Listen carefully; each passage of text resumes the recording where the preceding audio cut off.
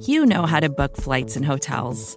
All you're missing is a tool to help you plan that unbelievable travel experience. That's why you need Viator. Book guided tours, excursions, and more in one place. There are over 300,000 travel experiences to choose from, so you can find something for everyone. And Viator offers free cancellation and 24/7 customer support for worry-free travel. Download the Viator app now and use code Viator10 for 10% off your first booking in the app. Find travel experiences for you. Do more with Viator.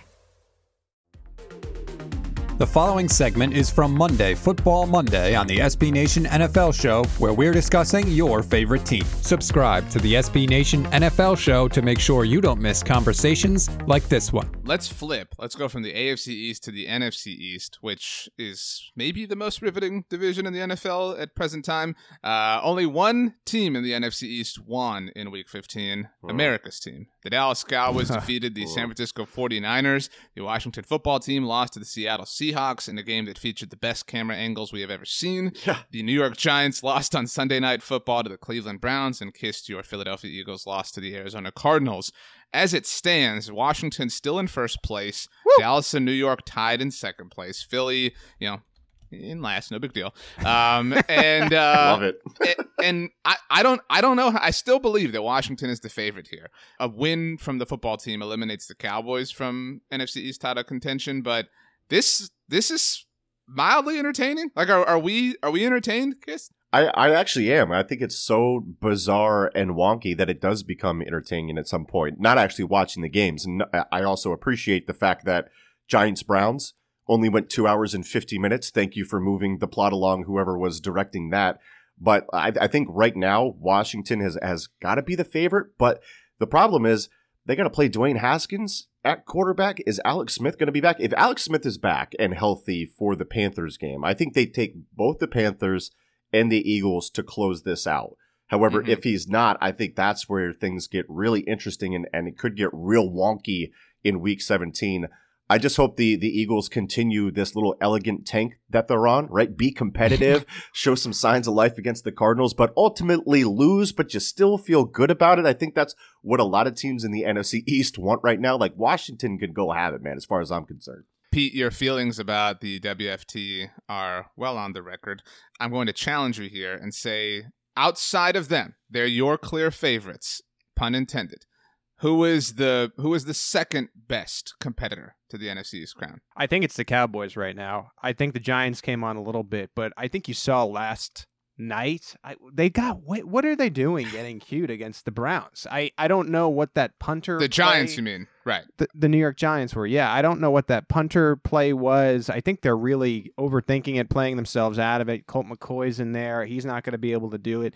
Kiss, I think you had a really great point about Smith and Haskins. If Haskins plays the rest of the way, they will not be the team representing the NFC East. I agree with you. So long as they have Alex Smith healthy, they're not going to be a team you want to see in the playoffs. That's just my opinion. I know that RJ disagrees. Russ did a nice job, but I'm telling you, the reason they only lost 20-15 was because of the defense. There was a point this year when we considered the Seahawks to be a Super Bowl team. At 10-4, they're still tier 2. I mean, Haskins almost beat them. And That's a great point. Something that says that about, I think, the Seahawks and the WFT defense. And I just don't think the football team, if they have Smith, are a team you're going to want to see in the playoffs. If they don't make it, the Cowboys, you never know what could happen. And then the Eagles, I would say it's time. If Carson Wentz does not want to be a backup, let's make some alternative plans for the future.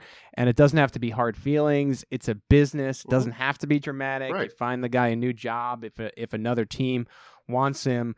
Kiss, I will tell you this about the Eagles. That tie right now, I'm looking at the bottom of the conference. I know it's fun to be competitive and not be less, but that's killing them when it comes to draft because you have the Falcons at 4-10 and the Panthers also at 4-10. The Eagles would be right in that mix for the top pick in the NFC had they not had that tie. Yeah, and I agree with you as far as Carson Wentz goes. Obviously, he wants to go somewhere where he could be the starter. Jalen Hurts is playing him out of that starting position in Philadelphia. I don't think Carson Wentz has any interest in a quarterback competition, which is fine. Go where you want to go. But if the Eagles do this, they need to do it before the third day of the new league year sometime in March, because after that, that's when his roster bonus accelerates, and that's when it becomes too costly to cut or trade them. So they're still going to be screwed 2021 cap-wise if they trade him before that deadline, but that frees all of that money up for 2022. You give Hurts a full season in 2021. You see if he's the quarterback or not. You start getting the roster, and now you have a fresh start in 2022, whether that be with a new quarterback or with Hurts as your guy. I do think it is time for a breakup in Philadelphia. I hope Carson Wentz goes somewhere and succeeds.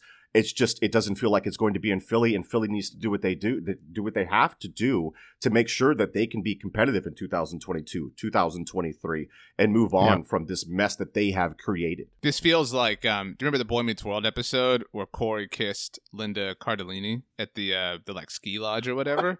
That's like the Eagles and Jalen Hurts right now. Like, right. You know, Carson Wentz is Topanga. He's pretty pissed off. He's got to get out of here.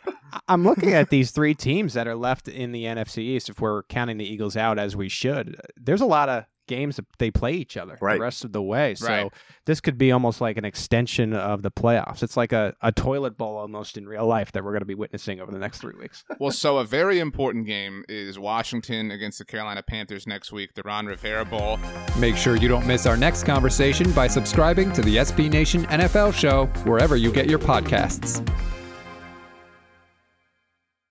Support for this show comes from HubSpot. More to-dos, less time, and an infinite number of tools to keep track of. Doing business has never felt harder.